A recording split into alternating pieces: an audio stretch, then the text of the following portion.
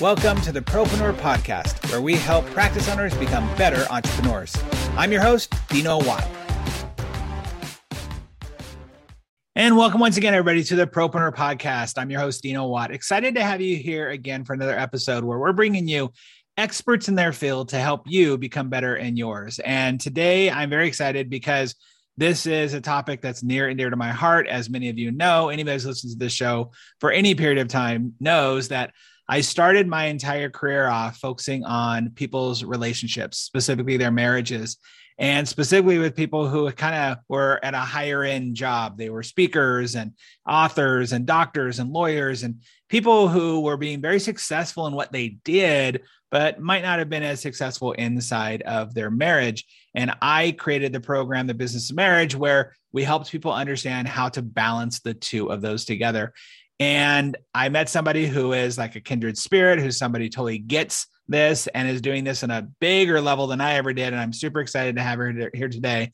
Our guest is Patty Ann Tublin, and she is going to share with us all of her expertise and intelligence on how you can. And I love this title of her book, which isn't the only book, but the title of the book, we could title maybe the podcast this, Not Tonight, Dear, I've Got a Business to Run. So smart. I love that title. It's a great title. Patty, welcome to the show. Thank you. I am so excited to be here. And one of the reasons why I'm so excited is because Dino and I share the same passion. It's helping people be successful in business and in their personal lives, right? Because we especially women, we're all given this false choice, right? You can't have it all. Yes, you can. Dino has it all. I have it all. Well, and we're not special. Well, you know, we have a family, we have a successful business. We didn't say perfect, right? We didn't say the best looking. We didn't say the richest, right? But we have what we want. That's right. And that's all that matters. Well, for me, it's going back to that whole thing about having, people talk about having balance. How do you balance your life? How do you balance that? I don't actually believe in that. My philosophy is flow. Is that you can be in flow in one place or another. And sometimes just like going into a river, you can walk into the river and you're just like ankle deep. That water's not really messing with you, even though the current's going. You go into knee deep, you're feeling it a little bit more waist deep. All of a sudden you really start feeling it chest deep. You're trying to battle against the current. And I think that there are certain times in our life where maybe I'm in my, relationship, or my focus of my relationship is only knee deep because I'm focusing so deep into my business. And to have the flow and understand that it's okay to talk about, this is the area I'm focusing on. I'm not forgetting this. I'm not giving up on this. But balance to me seems like a lot of work. And I don't like to work very hard. So hopefully that makes sense. I love the concept of flow, right? Because if you think about a river flowing, if there's a boulder in the water, right, it gets backed up. But I know people don't like the word balance. I don't have an issue with it, only because I look at it as within the span of your life, not at a specific moment in time. That makes sense. Right? So for example, when I was raising my 4 kids and, doing my work and writing my book, I had this conversation with my husband. We said, with my kids, listen, when I come home from work, I'm going to be writing my book at night a little bit and on the weekends, like not every waking minute of the weekend, but I will be putting a little bit more into my profession during my personal time than I normally would like to. It's short-lived. It's for this very specific reason. And everybody was involved with it, including friends. Like I can't go out. Because I need to do this. So you could suggest that at that moment I wasn't in balance, but I'm not doing it now. Right. No, that's exactly what I believe too, is that what you did is you enrolled your husband and the kids in this idea that you're working on this thing. I talk about, I know you recently read my book, as in the beginning there of saying, like, don't say your family is the most important thing. If in that time period, it's not that they're not important, but that I'm going to put my focus on writing my book, or, hey, for the next 3 years, I'm going to really be building my business up so that we can have the next 30 years to do the things we want to do, type thing. But that open communication and enrolling people, especially your family members, but also I love how you talk about with your friends, hey, this is what we're focused on. So don't be offended if I turn you down from coming to your party or going out with you this weekend. It's not you. I'm just focusing on this thing. Don't forget about me. I don't want you to not invite me, but just know that I might not be able to make it because I'm working on this thing. Right. And especially you work with orthodontists, dentists, yes, right? Yes. Medical professionals in particular, but most professionals, right? They spend an inordinate amount of time when they are in dental school, in training, right? But it is for the future. It is for the life they want in the future. They'll look back on it in 20 years out of school and be like, I don't know how I did it. Well, your focus has shifted, right? So even though you were prioritizing your family is important to you, your marriage is important to you, at that specific moment in time, you got to pass these classes or you're not going to have the life that you thought you would. That's right. Well, this is great. We've already gone off to a good start, but we haven't started the way we normally start this show, which is, okay. Sorry. No, it's good. It's totally me. Hey, the show is a conversation. That's what I always want it to be. But I always like to ask, because I believe stories are what connect all of us. I'd love to hear, what's your story? Tell us your background. Tell us how you got to doing what you're doing, and entertain us with that. Okay. All right. So I'll give you the Reader's Digest version if people are mature enough to remember Reader's Digest, right? Yeah, totally. So here's the skinny. I think they call it the skinny now. So I have 2 master's degrees, a doctorate in clinical psychology. My books came later, and I was doing traditional marriage therapy, if you will, with a couple the husband was an entrepreneur. And we were working on, which I've always worked on, relationship skills. And at this particular moment, as you know, Dino, what's the big one? Communication, totally. Right? It determines the overall quality of your life. No doubt. I was helping them with the communication. And the wife turned to the husband, who was the entrepreneur, and said, Bill, this is what your company needs. This is what your leadership needs. And he turned to me and he said, can you do this for me? And I'm like, total me. I don't know. Can I do this? So I said, let me think about it. And that really began my journey of becoming a coach and a consultant. And then I went and I got, the coaching certifications, because it's not the same as therapy. It's in many ways different. There's a common denominator of skill sets. Like my formal education has taught me about human behavior, human motivation, right? What makes people tick. But the coaching concept is going forward, whereas therapy is like a disease model. So I don't prefer that, right? I like going forward and helping. So that's when I started to coach and consult. And it's all about relationship skills that drive the bottom line. It helps you with your individual performance, optimize it, and your team performance. Because just like in a practice, right? If you have one person in your dental office that is sort of kind of a curmudgeon, they bring the energy of the entire office down. You almost are driving into work thinking, I hope they call in sick. Right. That's who I call my staph infections. Right. Yeah. Red flag. Exactly. So anyway, I just love the whole aspect. Like there's 2 aspects to business, right? One is the business, whatever it is. And the other relationships. And I used to say it's 50-50. And a really, really smart guy from Genius Network, how we know each other, said to me, may I correct you? I said, sure. He goes, it's 80% relationships. Yeah, I agree. Well, especially, so we're having this conversation. I want to get back to, I want to actually find out a little bit more of your backstory of why did you care so much about relationships that you wanted to talk to people about them. But and what you just said is so important to understand, because right now I believe in our industry, and I think in a lot of industries, we're going into more of, as Tony Robbins says, a winter, where we're going to see a lot more of people hunkering down. We might not see as high growth as we had in the last couple of years, even with COVID and all that. And I think the thing that gets you through the hard times isn't your business skill and acumen. It's necessary. You need to have it, absolutely.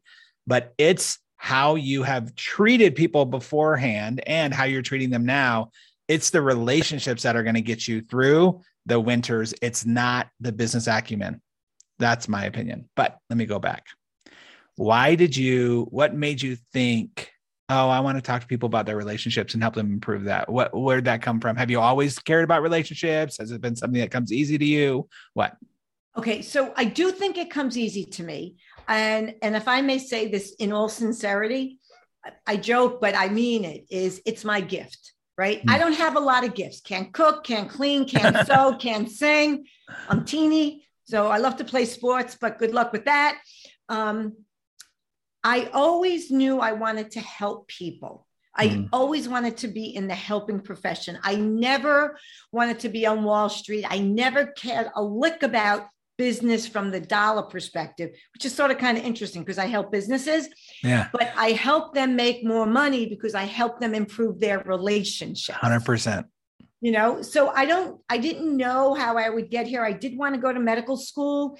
And then what happened was, this is, you know, the sad song. My father had passed away. There was no money. I guess I really didn't want it badly enough, right? Because I'd gotten a scholarship to college, but I was, believe it or not, I was an athlete and my sport was year round. I was a swimmer and I had to work in the summers to pay for my books.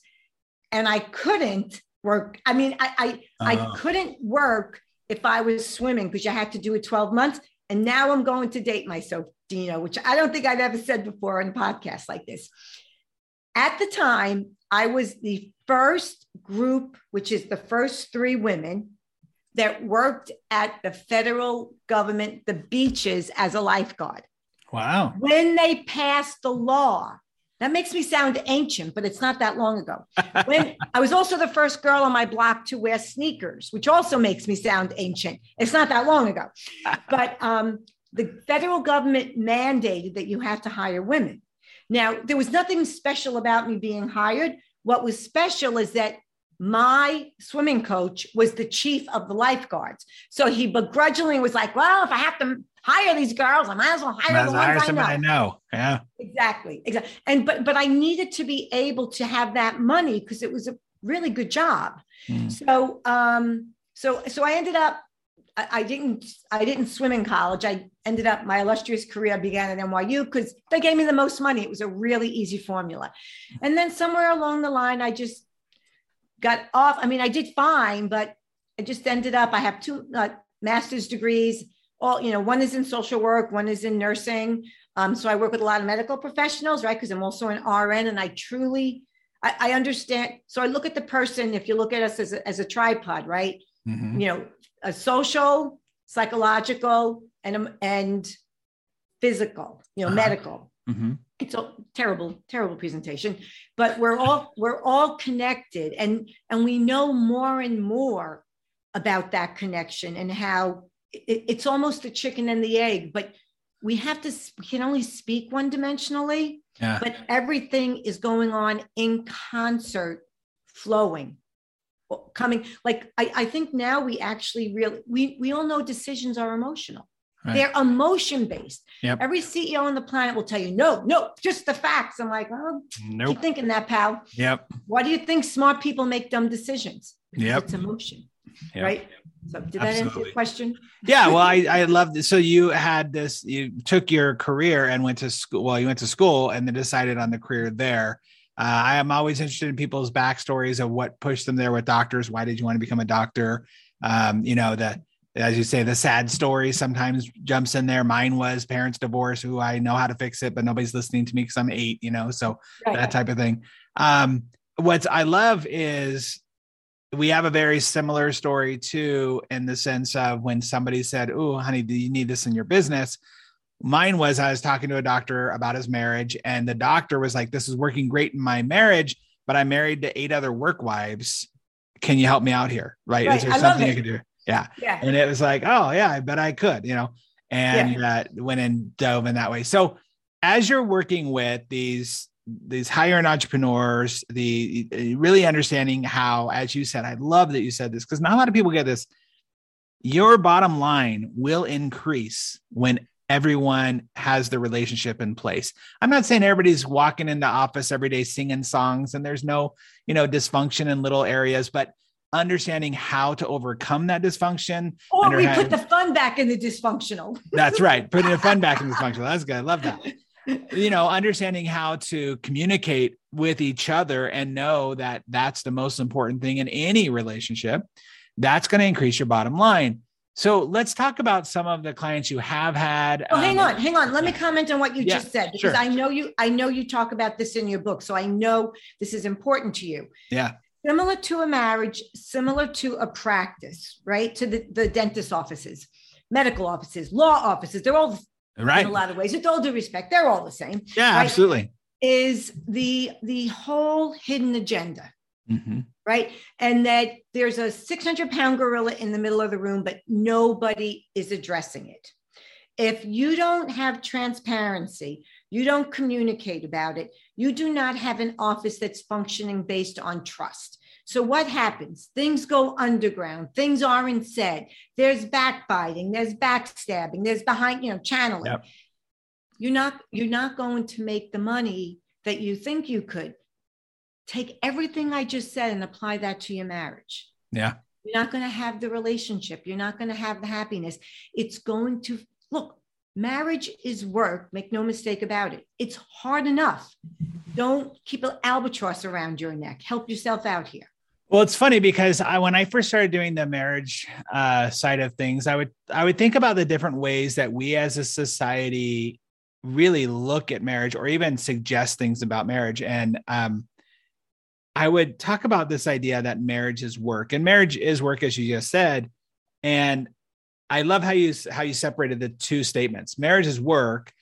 Things are hard enough. Why, let's not overcomplicate it, if you will. Let's give yourselves the ability to, I would often use this analogy of, two young kids getting married, and, they're in their early 20s and everybody's excited for them. And they go to their, grandparents or the people that have been married the longest. Hey, what's the secret? How can we keep it there? Oh, it's a lot of hard work.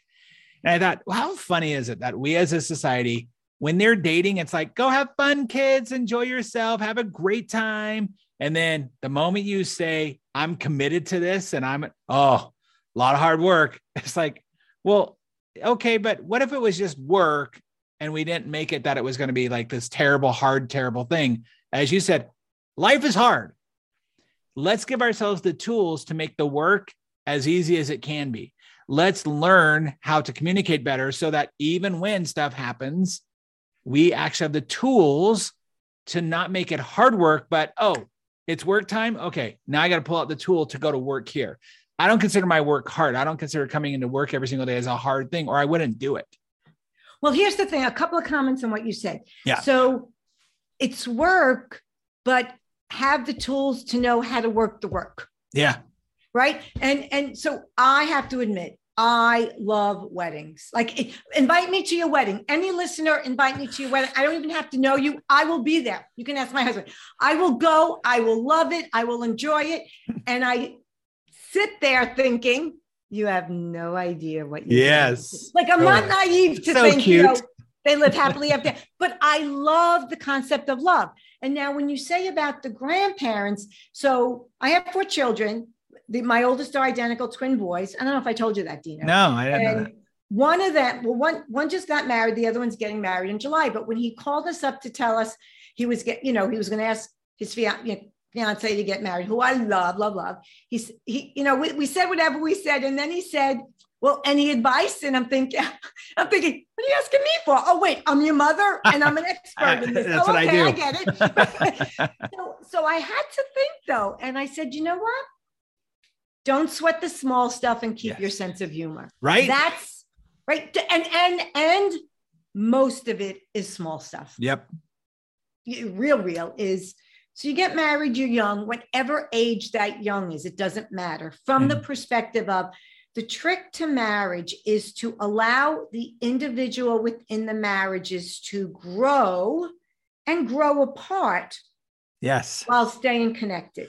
Yes. I love that. Moron, but it's not. Well, no, it's not. And that drives me nuts when people say, oh, we grew apart. Well, you're supposed to grow. Like, when people say, I want to get back, like they're struggling in their marriage and they'll say, oh, I want to get back to how it used to be. No, you don't. You want to go not want to be a stupid 22-year-old. You don't. No, you want to think forward. The idea is to celebrate the growth of your spouse. I think that's one of the most important things that I have learned. And I've been so grateful for my wife and what she's done is we haven't always had, I haven't made the best decisions in my business. So we haven't always had money, any of that type of stuff. Yeah. But I was on a constant growth pattern. And there are times, and I know you've heard this before, where people will say, I'm working on myself. I'm, learning all this information. Maybe I'm going to, personal development, all this stuff, but they're not. So we're going to grow apart. It's like, yeah, but that doesn't, as long as you're working on yourself, why are you worried about them? Just celebrate where they are. Let them celebrate you where you are. And like you said, the non-oxymoron of grow apart, but do it together. I love that. Right. So let me give a great example. Look, and I'm really lucky because my husband is like amazing. Like I'm the pain in the ass to live with, right? He is amazing. It's true. It's the same in my marriage. Since Jen's not here, I can say that she's the pain in the ass. I don't know how he puts up with me. I love him. But like my joke is if he came home to a home cooked meal, he would think somebody died.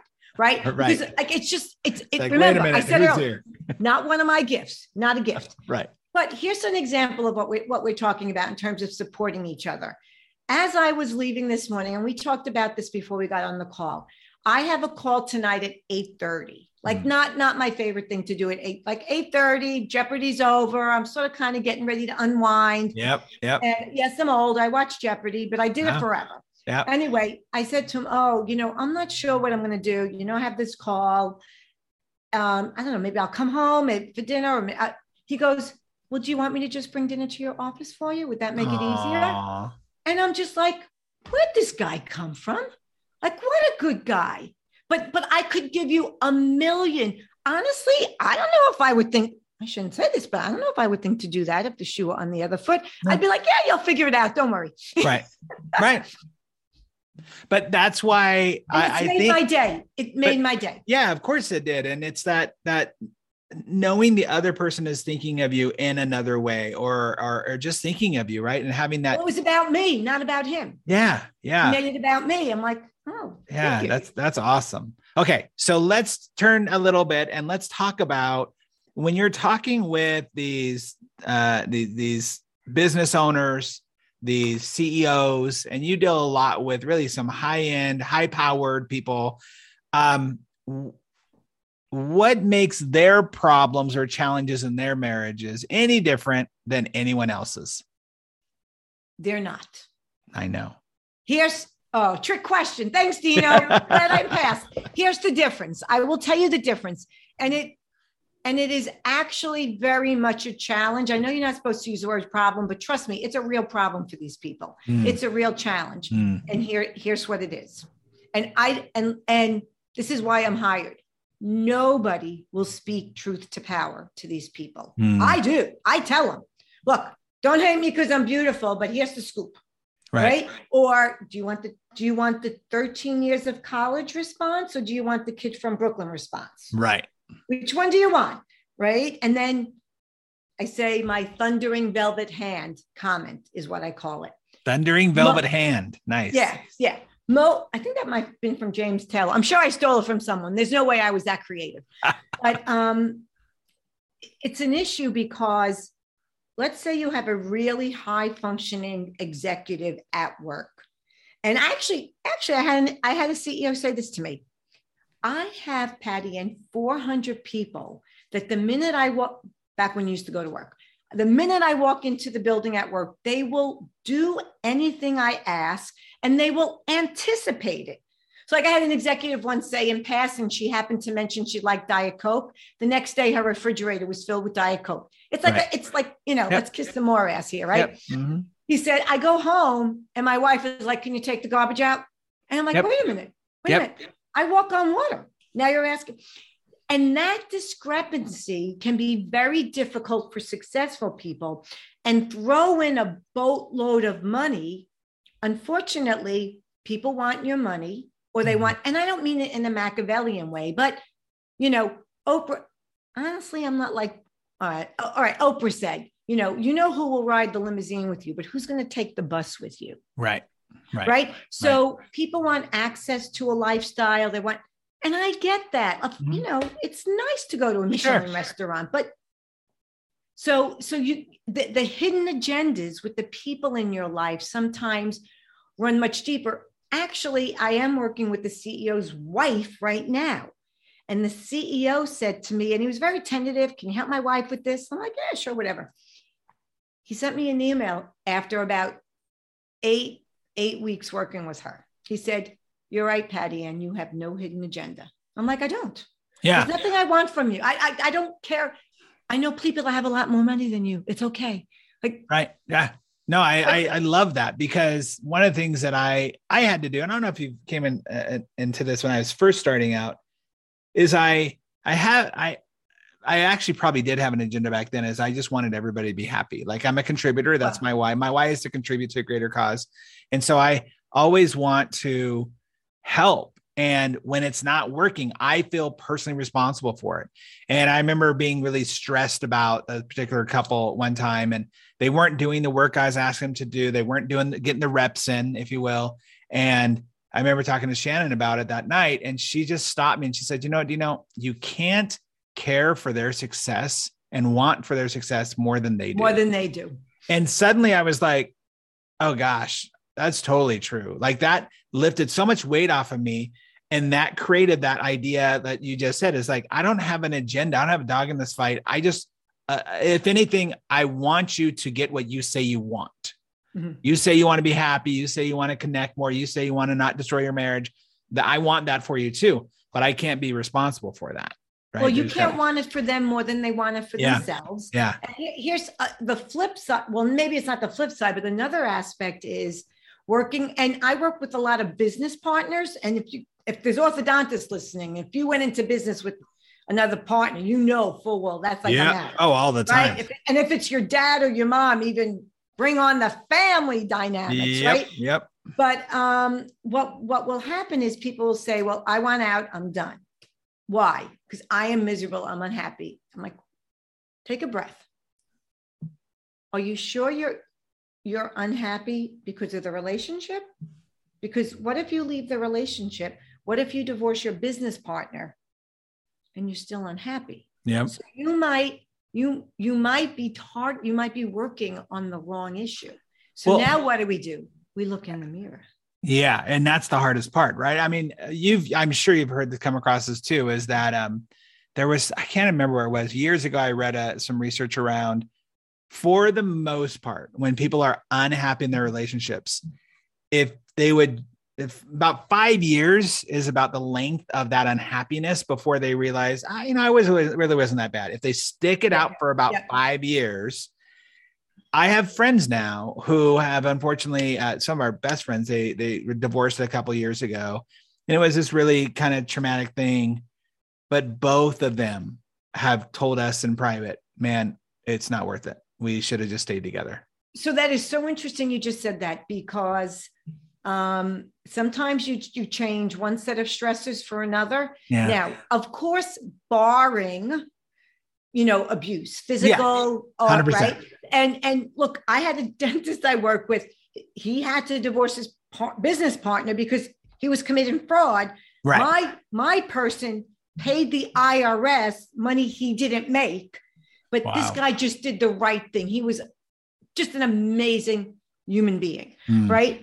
But this person I was talking to has 4 little kids. The youngest is 2. I said, wait a minute, just slow down, right? And the profession, all that stuff. Do you know how difficult your life is going to be as a single parent? I'm not saying, please don't anyone misinterpret or misunderstand me, right? Yep. But don't trade one set of unhappiness for a boatload of other unhappiness.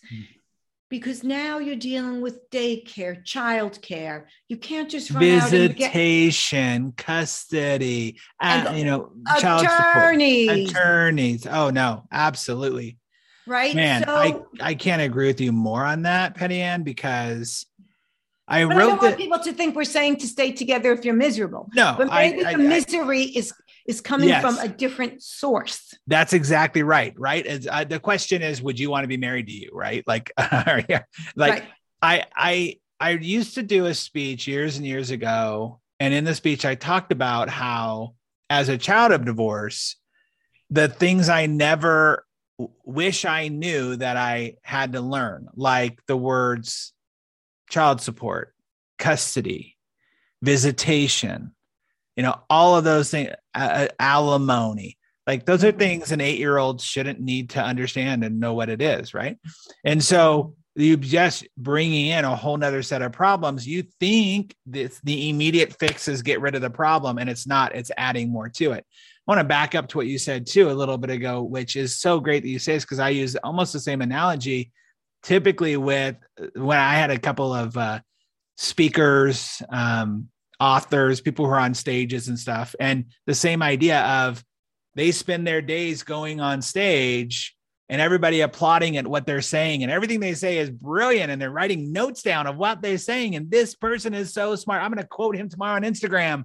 And then they go home and it's the wife just saying, so take the trash out, or like, I'm not going to applaud for you when you do what you're supposed to do at the house, type of things. And the only one that greets you is the dog. Yeah, right. It's such a mind freak that there's got to be sensitivity to that, right? Like it is a weird world to live in, whether you're a speaker or you're a CEO, where people will literally do anything you want them to do. And you go home and you're, for lack of a better word, just dad or just husband. My brother, just wife. Yeah. My brother is he's one of the main, what's it called? I want to say custodians, but anyway, he works for the federal government. He's a main probation officer. Sorry. But years ago, he used to work at a big prison, and one of a really maximum security prison. Talk about a whole subculture going on there. What's that? Talk about a whole subculture in prisons. That's a whole other conversation. Well, but what he would say was same type of ideas. He would go to work and literally have hardened prisoners, murderers, who, if he told them, because he was, working on their programs or whatever, if he told them they all had to stand on the table and do the hokey pokey, they would have to do it. Yeah. But he goes home and tells his kid to clean the room and no one's listening to him. Right. So it is a bit of a mind freak. And so those are challenges that come up inside of these relationships and understanding how to deal with them. Yeah. Well, and I will also say that it's also when you get a little full of ourselves, you walk in and children are the great democratic equalizer. Yeah, totally. Like you think you just crushed it. Like, oh my God, what a day. And you come in and like your kids are like, that's the ugliest shirt you've ever, like my kids are like, how much did you pay for that photograph, Mom? You look nothing like that. Oh, and my husband's like, we all know what an eye roll does, right? Right. But let me just say another thing about what you just said also is when people are, let's say, discontent in their relationship, right? Yes. I think we're under the misperception that one person can be all things to their spouse. Uh-huh. And many times we're expecting our partner to be all things to us, to be our lover, to be our best friend, to read the same books we want, to have the same hobbies, Yep. No, wrong, false information, right? Yeah. Fake news. You can have your set of friends for golf, football, knitting, whatever it is, right? Nobody will take the place of the intimate relationship in your marriage, right? But they can't be everything to you that you need. Right. And I think we need to reset the expectations of what to expect from a marriage and an intimate relationship. I absolutely agree. I think that we need more people to understand that this one person out of the billions of people on this planet can't be responsible for fulfilling all those needs you have, and to being, like you said, having the same interest, all the same interest, or we're just not aligned. Again, I think we go back to this idea of let them grow and celebrate their growth and do what like my wife is really into pickleball right now. Awesome. That's great. I like it too. It's fine, but she's on a league. Like she's in it. Cool. I don't get jealous when she's going out and hanging out. She hates crappy movies.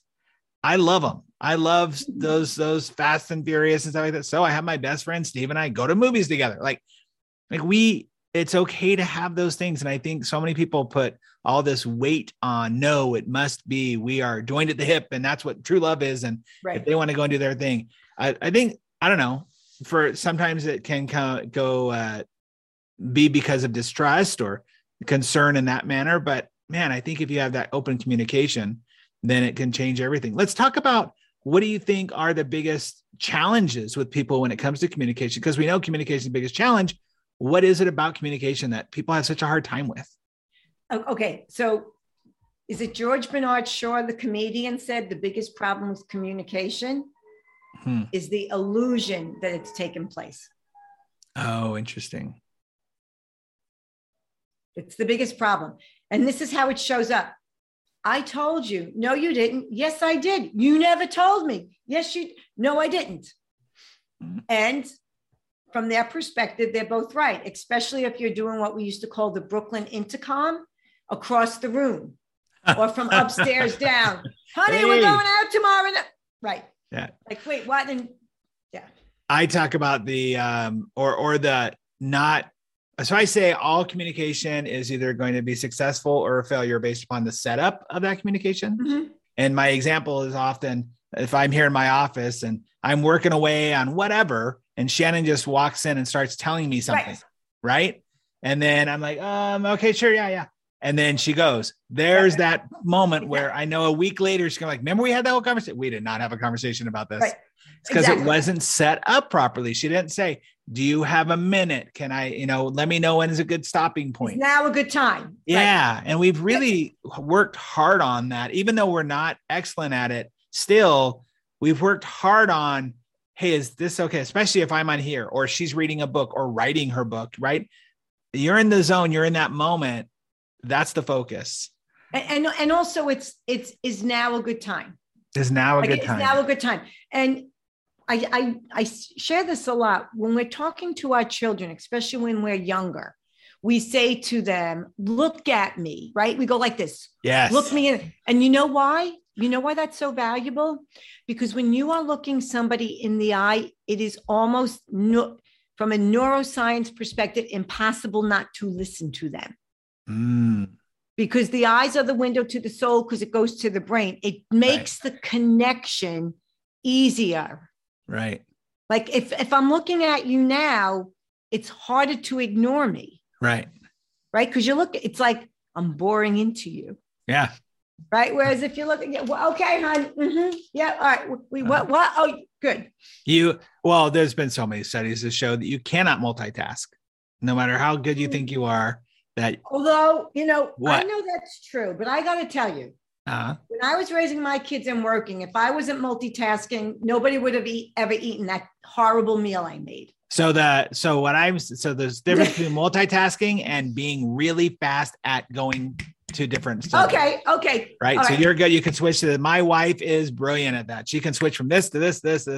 Yeah. And so it's that running joke. But let me ask you a question, because I think this is really crucial to our audience too, is typically you have two types, and I'm sure the higher you get in corporations and CEOs and this type of stuff, you probably don't come up against this as much. But in the practices, often you will have one of two situations.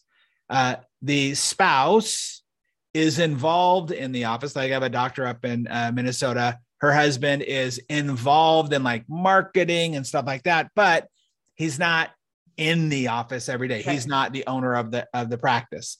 He's an ancillary player. Yeah. And then you have ones who have nothing to do with it whatsoever. Like they're just, oh, good, honey, go to the office, do your thing. When it comes to the two of those, I think sometimes the challenge can be the balancing the one that is involved inside of the office, especially when you're talking about growth. So a lot of times you'll have a spouse who's involved because of necessity, like, hey, we can't afford to hire a front office person or a treatment coordinator or whatever. But now that we've grown, we do have the money to do that. I don't need you as much. And there can be feelings of, hurt and annoyance, but I'm still a part of this, right? Or I want to have a say. There's a couple of situations that come up with that for me. How do you see that? What would you say is like the best way to make those adjustments where necessary as the business is growing, so that there doesn't become that hurt and that personal rejection. Yeah. Around it. Yeah. So I talk about this in the book because it's so common. And as always, yeah, if possible, let's go back to the beginning, meaning when the person that is not the primary practitioner, we shall say, brings in their partner, have a very clear conversation on, almost as if you're hiring them outside your home, what their very specific role/job description will be. Yes. Right. So you know what? I can't afford a marketer now. And you're really good at this. So let's have you come in. Let's have the goal be to reach X amount of dollars or whatever.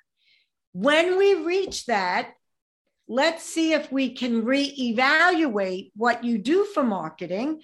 Perhaps you can learn more social media, or let's see where else you can play a valuable role.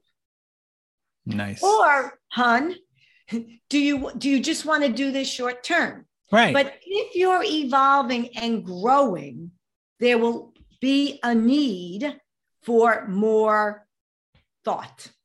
Yeah, like I guess we should even look at that as like, what's the goal? Is the goal to have you work in the office forever, or is the goal to have you never work at the office again, or is it to have you so come it goes back? back. Right. Why are you coming? It's like any other hire. Yeah. Why are you bringing this person on board? Yeah. And this is where you have to put the marriage aside, and this is now an employer-employee arrangement. All right. You just came up with something that I think is really hard for so many people. Separating the marriage and the business, right? Especially when they get home. Because if you don't, you may blow up both. Yeah. And that's a hard place, right? Because I talk to so many people who, all we do is talk about our business. Like we get home, it's business. We are the business, it's business, especially the couples that are still working together in the business, right? Yeah. It's like, it's a constant conversation that it feels natural, right? It feels like, well, duh, this is what we have in common right now. Mm-hmm. What do you suggest people do who are in that situation of they're not able to talk about other things? It's either like the frustration of the kids or the frustration of the business, or, they're not able to drop the business at the door. So what I tell couples all in practice together, and I'm thinking of a husband and wife dental practice, regular dentistry practice, is what did you do and talk about before you had kids and before you established your practice? When you would go out on a date, what would connect you? And it might be the dream of one day having it. Yeah, that's probably what I would say. Yeah. But usually you don't spend your entire conversation talking about the dream. Usually you don't, right? So especially if you have kids and you're running a practice and you're coming home just talking about the practice, time out, big time. Yeah. Don't think your kids don't know what you're prioritizing, right? So there's that piece. And then if you really have lost yourself in the kids and the practice, say, okay, the day will come when we won't be working this hard and the kids will be grown. How can we get ready for that now? What can we create? What interests can we spark? What can we experiment with? Whatever that means. Where does play come into it? Oh, you got to have fun. You've got to have fun. Play. I think play is so important because I think smiling is so important. Look, we all have the same time, same 24 hours in the day. Let's use COVID as an example. Okay. This is one of the few times in the history of the world where we have all at the same time been faced with the same crisis. Sort of kind of really daunting when you think of it this way. Right. No, I agree. Okay. So look at, two mindsets. You have people, life threw you lemon. Oh my God, woe is me. And the others are making lemonade. Now, I'm not saying you're going to learn how to play Chopin, or you're going to learn 6 languages, or you're going to learn how to be an art, right? Some people did, right? But people maybe used it as an opportunity to do things that they never had the time for before. So they took this crisis and they made it an opportunity. Whereas other people take the crisis and doom and gloom, like It's raining here where I am now in the Northeast. Okay. Tomorrow probably sunny. It'll be a good day. I know people, it could be a beautiful day out. You say, oh my gosh, what a gorgeous day. In 3 days, it's supposed to rain. Yeah. So you're not even enjoying the moment because you're always focused on this, what could go wrong. Yeah. As opposed to what could go right. And it's a little bit of Dan Sullivan, Ben Hardy's, right? The gain and the gap. Sure. Mm-hmm. Right. So if everything is work, okay. So let me go back to my days so I actually studied Freud for 3 years. It's a lot like my Latin. Like nobody speaks Latin anymore, but it's a great baseline for language. Sure. Right. So when my kids were babies, I went to postgraduate school. Nobody speaks Freud anymore. Yeah, right. They all speak Brooklynese. And, the kids would be sleeping. I can still picture myself folding clothes, reading Freud, the classics. Now, he was asked throughout his entire life. And look, we know there's a lot of craziness with him, but he discovered 2 things: the unconscious, which we never knew before him. Right. We do things for reasons that we don't know. Blind spots, we call them in coaching, right? And dreams are the royal road to the unconscious. That's a whole other conversation. Dreams are so important. Wow. Okay. But throughout his life, he was asked, what's the meaning of life? And this was his answer: to work and to play. Now, no, to work and to love. And people misinterpreted totally blew that. People misinterpreted the work part, meaning to make money. No, work meant to be a contributing member of society, to give, to toil, a give, make, right, do for others. And the to love part, people misinterpreted as sex. No, to love meant relationships, to be connected. And part of that is the fun, right? So the meaning of life, part of the meaning of life is to have fun. Yeah. I think you can see it in couples who are just not having fun in their relationship together anymore. It's interesting. I used to do this. I used to talk about this with couples, and it didn't happen every time, but often I would have couples who I'm meeting with maybe for the first time, and they're angry or they're bitter or whatever they are. They're just, maybe they're this just kind of apathetic about things, but that's the worst time. That's the worst one. That's the worst time. Cause then they're done. Totally. They don't even have the energy to fight. Yeah. And I say, I would say to them, I'd get their story, like, tell me your story of when you met and all that stuff and why you decided to get married and all these things. And sometimes, not every time, but sometimes it almost felt like the anger, the frustration, the where they were now wasn't who they were, like an act almost. Like, why are you putting on the act of being angry? Why are you like feeding off of this frustration that you have and not willing to let it go? And it's fascinating how many people would kind of like almost jerk back their head and go, wow, yeah, I don't know why I'm holding on to this so much. Like, and it's like you said, it's the work they have to do with themselves. They're not willing to look in that mirror, not willing to have that conversation and realize that the anger, the frustration, the unhappiness isn't about the other person. It's about them. And it's so much easier to blame the other. Sure. So at least once a day, no joking, I say these 2 things to somebody. What's the real question? They'll ask me a question, but that's not the real question. Mm-hmm. What's the real question?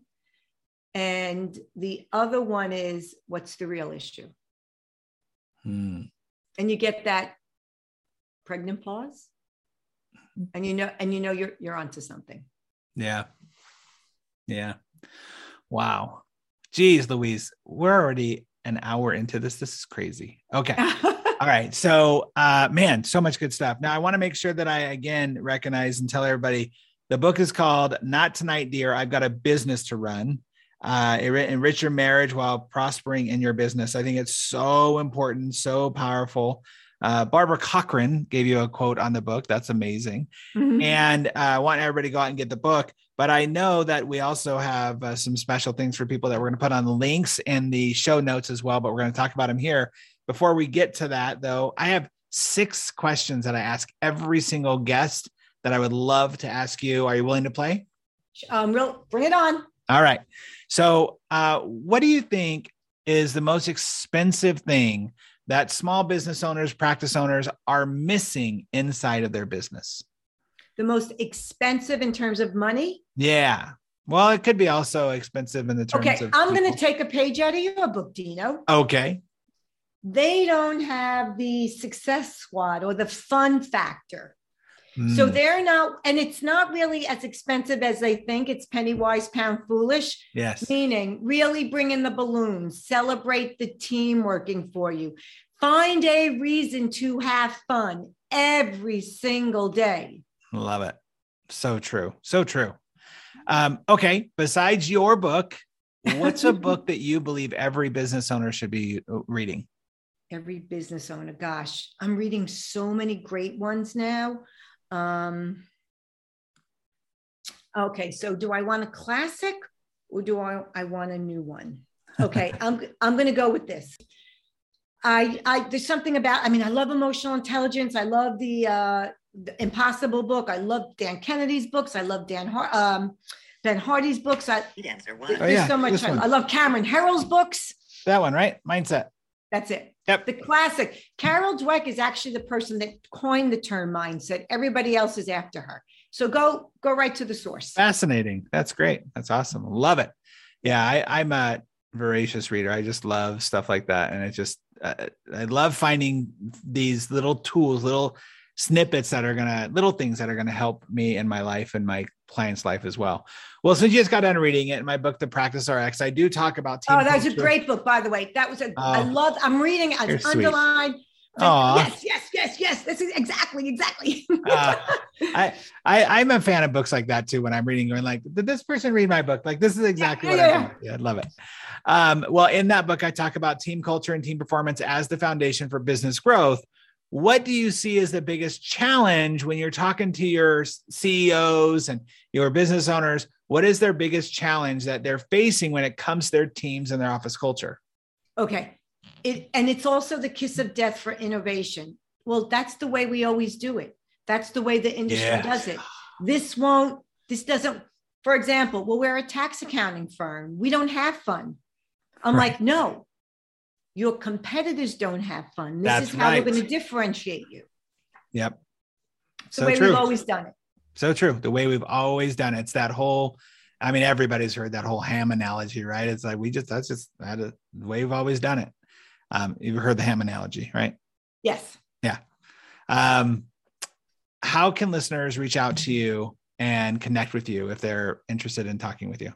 Okay. So if people would like, and I thank you, Dean, he just happened to have my book right there. Mm-hmm. If people would like to get chapter 4 of my Not Tonight, Dear, I've Got a Business to Run book, Dino, I think, has a link there and they can, fill out the link. And I'm also going to start an entrepreneurial couple mastermind group for, if you're listening to this podcast, you are the audience for this. So when you click on the link, you'll fill it out and my team and I will, vet you because I'm really nice and really fun, but I'm also like, you make sure you have the right people rowing the boat in the right direction. Yeah. So we want to make sure that this is something that will add value to you. And fill out the form, we'll get it, and then we'll give you a call and we can talk. Absolutely. We'll put those in the show notes as well to make sure that we get that for you. But that you're doing. So tell me just a little bit more about the mastermind, because I love this idea. I think people getting together and collaborating and seeing that, number one, they're not alone is so important. Right. Number two, that if you're willing to play, you're going to get so much more out of understanding other people and seeing what's going on there. Look, at a very, very minimum, maybe they'll look and be able to we're at least we're not as bad as them, right? And maybe they'll get that. But at a very, very minimum. But the point of being able to connect and collaborate is so powerful. And we don't do it enough in couples with connection this way. Right. So tell us a little bit more about it. Well, look, entrepreneurs and small business owners, we're different. Yes. Right? Like we look at the world through a different lens. So we have different challenges in all our relationships. Yep. So there's mastermind groups for couples, romantic couples. And there's, Lord knows, plenty of mastermind groups for businesses and business leaders and business owners. So this marries, pun intended, my two areas of expertise, business and marriage. Yes. So you come to this with a group of people that have similar, if not exactly the same challenges and struggles, and you will feel that you are a part of something where other people get it, just like you said. And then we all learn and grow from each other. It is amazing what happens when you put a group of kind, genuine, smart people in a room together and learn from each other. It's mind-blowing. And the support and the sense of community that I don't think is really offered out there. So I'm like, why not me? Yeah, absolutely. Why not you? Is there also, you have your own website though, besides the link we're going to put out there? I do. It's like everything else. It's a work in progress, right? So I don't even know what stage is up, but it's drpattyann.com. Mm-hmm. So check that out. I'm on LinkedIn, Dr. Patty Ann Tublin. And I almost forgot, because I'm launching my podcast. Oh, cool. If people would like to subscribe to my podcast, it's called The Trust Doctor, Restoring Trust and Enriching Significant Relationships. And Dino was a guest on it. I haven't launched it. Well, are you a guest? Did I have you will. yet? I'm an upcoming guest. An upcoming guest. Guest. Yes. You know what? We've had so many great conversations. Yeah. So I'm really excited about that. Awesome. Very cool. Well, very great. Yeah. I highly recommend everybody go out and check that out. Go to the website, click on the link. If you're watching this on YouTube, and you can see it underneath here, and on the show notes, is so important there. Okay. So question number 5 is, this is a hard one because there's so much I know, but you're just gonna have to do top of your mind. What's the best advice that you've ever received in life or in business? The top of mind. Obviously I'm not being top of mind. The best, this is what's coming to mind as someone that's passionate about their work. At the end of your life, nobody will ever say, I wish I worked more. It's true. I used to, at the end of my programs, I used to do live events. I would say, imagine yourself on your deathbed. If you're lucky enough to be able to be on your deathbed and have people around you, the only thing that's going to matter to you are the pair of eyes that are staring back at you. Exactly. Yeah, so true. Okay, last question. What is the best resource or tool that every private practice owner should be using to grow their practice or business? Anything on emotional intelligence. Yes. Hands down. Right? No brainer. Like I said, I don't know how to pull tooth. I don't know how to put on braces. Doesn't matter. Don't need to. Emotional intelligence. You will keep patience. You will grow your business. You won't get reported to the board. I could go on and on and on. Yeah. Very, very, very true. Wow. Well, Patty Ann, this has been an hour of amazing information, and I knew it would be. And I'm so grateful that we were able to get this on the schedule and share your expertise and your intelligence with everybody else out there. It actually, even more so than that, your passion with people out there. I really, really appreciate that. Thanks for being a part of the show. This has been so much fun. This is such an honor and a privilege. I mean this from the bottom of my heart. I'm excited to listen. Yay, that's awesome. Well, thank you again. I appreciate it. Everybody, please go visit Patty Ann Tublin. Sorry, I want to say Tublin, but it's Tublin like Dublin. Dublin with the T. Exactly. That's and there's only one family of Tublins, and they're all connected to my husband's family. Are you kidding me? Nope. They're all from a town. We used to think Russia, but now with, 23andMe, now we know it's the Ukraine, but it's all the same depending upon who invaded them when. Well, I'm grateful for them for passing it all the way down and getting us to this day today. So thank you so much. I really appreciate it. You're welcome. You're welcome. And everyone, that's it for another episode of the Propreneur Network. I wanted to thank you again for all of those that are sharing this show with their friends and their colleagues out there. It really does mean a lot. Remember that our goal here always on the show is to help you be more proactive, productive, and profitable in all areas of your life and business. We'll see you on the next episode, everybody. Thanks so much again for listening to the Propreneur Podcast. We really appreciate your support. If you haven't subscribed already, please make sure you do so. Also, if you feel like you might be a good fit for our podcast as a guest or know somebody who you think would be, go ahead and email us at dino@dinowatt.com. Again, thanks for support. We'll see you on the next episode.